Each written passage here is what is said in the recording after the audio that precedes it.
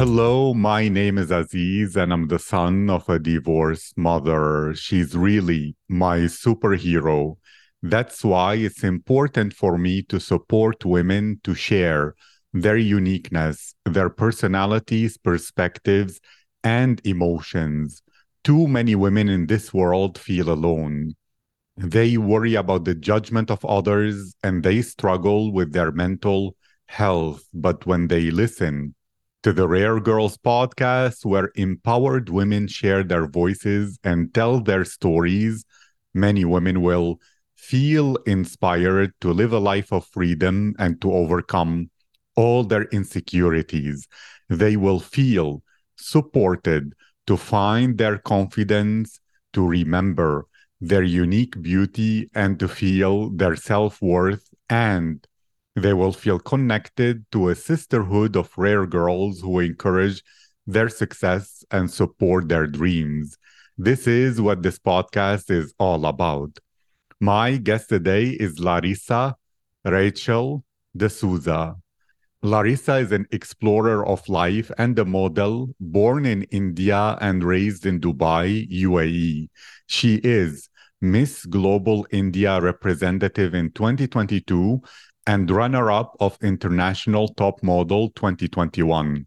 Larissa loves arts, long-distance running, painting, and dancing. As a result of her being subjected to verbal abuse and bullying in the classroom, her school years were particularly trying, but she went on a journey of self improvement which allowed her to emerge stronger and more powerful after such difficult experiences. As a woman in a patriarchal society in India, she aims to eliminate the social stigma associated with being a woman by encouraging female education for impoverished children through a crowdsourcing project called Ave Marie Project. Larissa, how are you today? Hi Aziz, I'm doing great. How are you doing? I feel blessed. I feel very, very happy and excited to know more about you as a person and as a woman. So I'll begin with this nice first question, which is Larissa, if your friends and the people who know you best could describe your personality, what would they say about you? So, if my friends would have to describe me, I think they would say I'm cheerful, I'm motivated, I'm hardworking, I am a model, and I love to be on the runway. And I feel like I'm somebody who is very empathetic. So if my friends have any problems, they will come to me, they will pour out their emotions and their worries to me. And I feel like I'm a good listener even though I'm talkative sometimes, and I love talking to the people who are very close to me. So I think this is a short thing they would say about me. Thank you. And I noticed you said you love to be a model and on the runway. Yes. Can you describe that experience and what fascinates you and interests you most about it? Okay. So I personally have been seeing, India's Next Top Model as a kid, on the TV. I kept on like playing this and watching, India's Next Top Model. So it's been something that I have always dreamed of. And it was a dream that I thought maybe I would not be able to do because I was a bachelor's of marketing degree student. And then, the background we come into is very like conservational community, which they don't think that modeling is a right career, and they don't think that people like girls should pursue that. So I'm so glad I was able to surpass all these hindrances and I'm able to become a model now, and I can call myself a model. And you asked me how do I feel when I'm modeling, when I'm runway modeling. Honestly, it feels amazing. The whole procedure of the whole process of getting your hair and makeup done, and then the designer selecting you for a certain dress, so they believe that you can walk in the dress and can do justice to make that dress alive, and be on the runway, and all the like all the people in the audience is looking at you, is looking at the dress. I just feel that that part of the runway where I'm in the head ramp and I'm posing, it just feels so amazing. Like I can't explain it, but it just feels extraordinary, and I love doing that. So yeah. That's really, really inspirational. And to ask you even more, you spoke about breaking stereotypes related to being a model and that it can be a proper career. And I know you care a lot about overcoming a lot of limitations from the patriarchy in India. What are some things you believe should be progressed on when it comes to Indian women? And why did you choose to combat them using education specifically rather than any other possible way? So I believe education gives you the knowledge to do more. And I feel like in India, many of the women are not able to get educated. And that actually acts as an hindrance when they try to pursue their dreams and goals. And I feel personally for me, my parents really worked hard for me to give me an education, to give me a platform, to voice out my opinion, to have a voice for myself. And I feel like, part of education can help girls to, spread their voice. Because I feel like in today's day and age, if somebody is talking and they don't have a designation next to them and they don't have a degree next to them, they are not heard that much compared to somebody of the same age, the same ethnicity, but who has a degree, who has a designation or occupation next to their name. They are given more worth and more value. Like this is what I've seen. So I feel like I believe that, education is the way to go. And at least having basic education is a right of every woman and man in India. So I feel that is something I would like to change. And yeah, you mentioned about the patriarchal society in India. It is because, throughout, like at least in the olden ages, we were meant to be supportive of our husbands, of our dads, and like we wouldn't encourage the girls to do studying after 10th grade, and then the boy is allowed to have an education for college and stuff, which is not fair. Why is a son treated differently than a daughter? So that isn't fair. Like I felt that was not fair, and like both the son and the daughter should get the education they deserve and they want, and then they get to choose their career path, and then they get to choose when they get married. And then we don't have to force the societal norms that no, the girl should get married by the age of 20 or even earlier. And I think the society is changing nowadays, and now women are actually the forefront of many industries, and I'm so proud of that. And yeah, this is why I feel like I want to be the voice of the voiceless. So yeah, that is the whole mission and the whole purpose I want to move forward with. Thank you. That's such a great, great mission. And I know you take care also of yourself and that you are connected to this mission in a very direct way as a woman and as someone who grew up in Dubai, but also with Indian roots that you're connected to. You love long distance running. How did you discover that passion in Dubai? Because I don't believe the weather is really conducive to long distance running. So, okay, I'll tell you the story where my passion came into sports and athletics.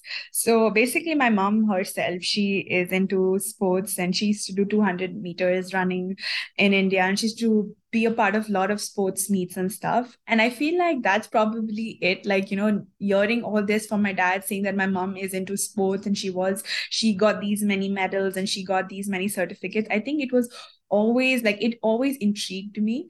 They'd taken us to have a competition because they wanted us to be in a inter school competition, and that is where I discovered I loved running. I really enjoyed being in the field and chasing, like and it's like a competitive thing, right? And I think I've throughout my athletic journey, I feel like I was very competitive in nature.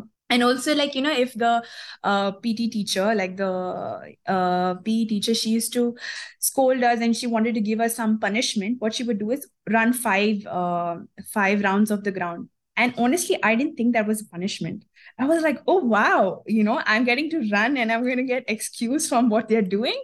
Oh, that's cool, let me do it. And I used to run 5 rounds of this, and I realized over time I had really good stamina, and none of the other girls wanted to do like 3 kilometers or 1,500 kilometers, and actually not even 800 meters. So most of the girls in my school, they were really good in speed, so they used to really thrive in 100 and 200 meters speed race. But when it came to 400 and 800, the number of students always decreased. So I thought, okay, this is where I can stand out. Maybe I'm not the best at speed, but my stamina is good. So then I used to take part in, like longer distance, like 800, 1,500. And then actually at the age of 13, I went for a clusters meet. So clusters is basically held in the UAE, and the students who win the first and second round, sorry, the first and second place, get a chance to go to India and compete. That was the thing. And I was competing under 19, and I was a 13-year-old, and I was running 3 kilometers. So basically seeing all the other girls have their speed, like they had amazing speed, but my stamina was better, so I always went for 800 meters and 1,500 and 3,000. And then when I saw this opportunity for under 19 category in clusters, I went for it, because there was no under 16 or under 15 category for 3,000 meters for girls. But I still got it. Like in 20 minutes, I did 3K, and I felt like I needed to get like coaching, but I was allowed to do coaching only for 2 months in the summer break, because I was not the brightest student. So I had to concentrate on my studies the year round.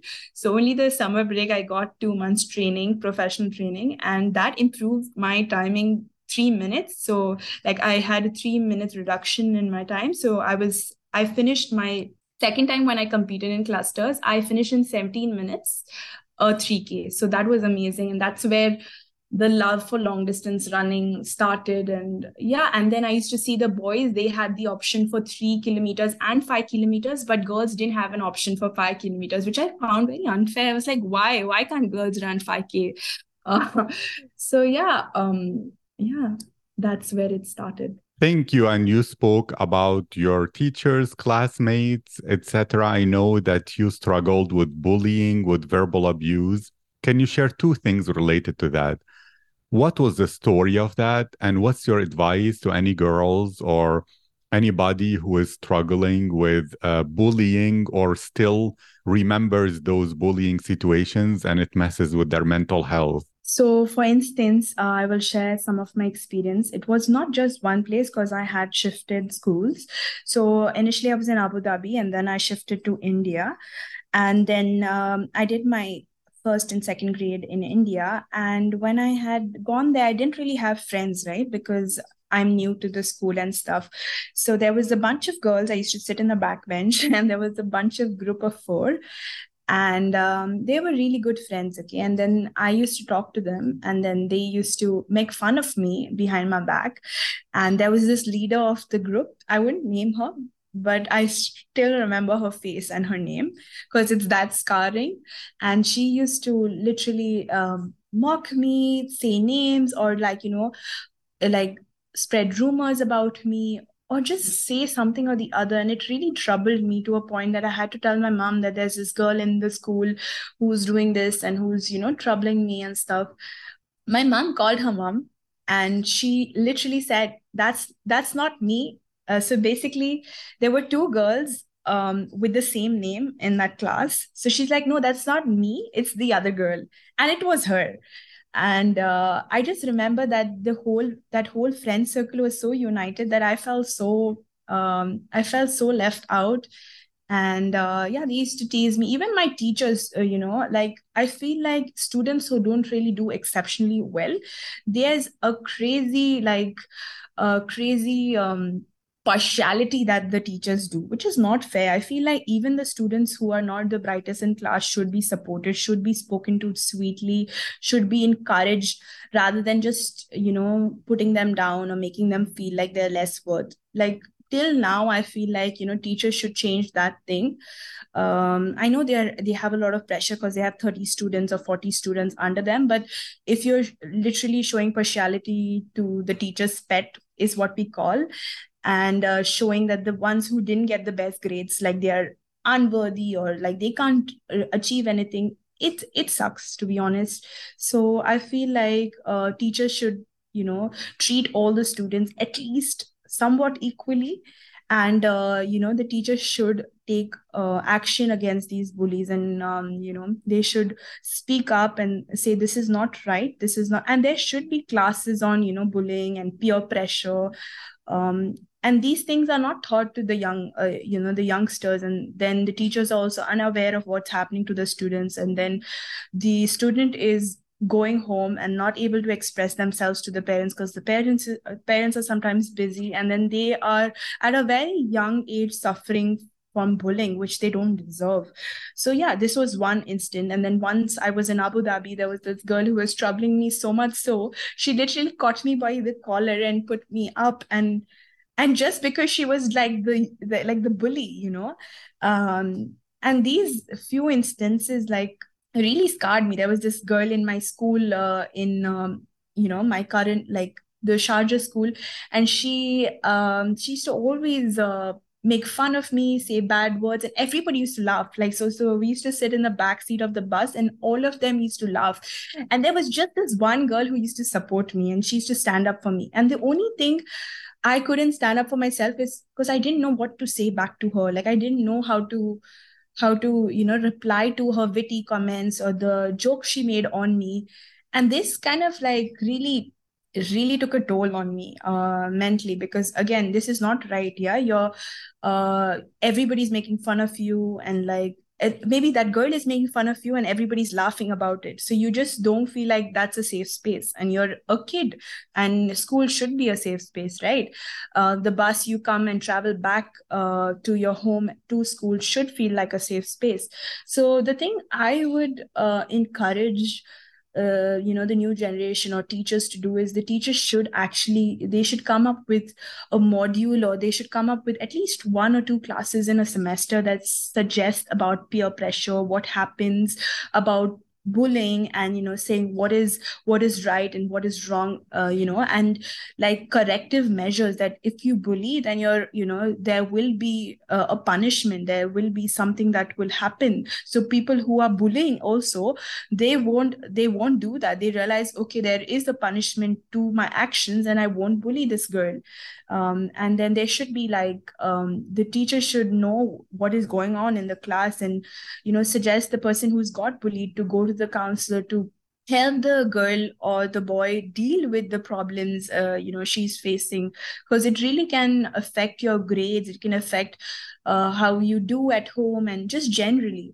And I feel like over time I've become a more powerful version of myself, is because I have now learned to speak up for myself. Now, if somebody tries to bully me, or, like, stomp their foot on me, I know where to take a stand for myself. I know to push myself out of that situation. So that's given me a powerful stand. If I don't speak up for myself, then who will?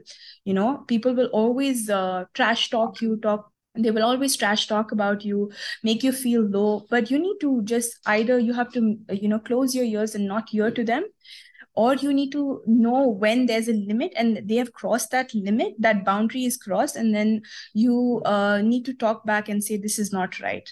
So yeah, this is my advice to the youngsters, is be the voice, speak up for yourself, tell your teachers what's happening, tell your parents what's happening, let them take action towards the people who are bullying you.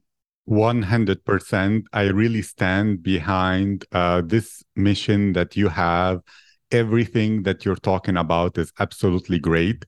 If someone is listening and they're like, I want to help, I want to do my part in order to support this, what can they do? What do you recommend, whether with you or on their own? What are some steps? Because some people, they want to be part of the change and they want to be part. Maybe they should create their own projects that raise awareness or help with this. What's your opinion, since you're someone involved in this mission? So personally, like the personal story, I said that there was a girl who was bullying me in the bus in my school, and then there was this one girl.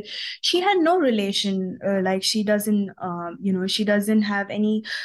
She's not in the same class as me. She has no relation to the other girl, but still she stood up for me, even though she didn't need to be a part of that. She could simply just be some like a spectator and see what's happening and laugh about it. But she chose to be different from the others and stand up for me when I felt I was voiceless. She was my voice and she stood up against that bully. So I feel like people out there know sometimes you can actually you can sense a situation which is going wrong, and sometimes when that person can't speak up, you be their voice.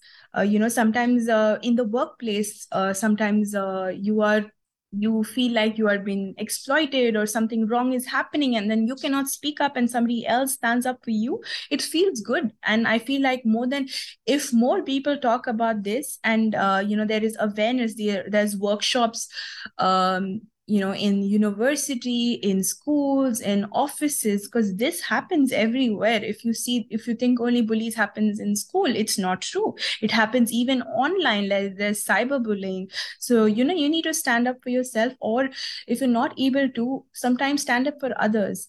If not, if you can't do that, then you ask somebody else in authority for help. Say that I've seen this and this happen. This is not fair.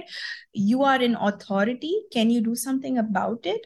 And even like I think companies have these anonymous complaints, so you can either do that so that the problem in hand can be fixed, and then the person who is doing the bully is punished for his actions. So I feel these are few ways that you can if it's online, you either just block the person, or you have to, I think you learn to become thick skinned, because when you're online you can't control what the audience has to say, and sometimes things can really hurt you. People think they have the authority to comment anything and everything under the roof, which is not fair. Because yes, you have an opinion, I get it, but sometimes you are very rude to people online, even influencers, even celebrities. You see the comment section and there's a bunch of hate. So this is very normal. You either you just close your ears and like ignore those things, or you gotta block it.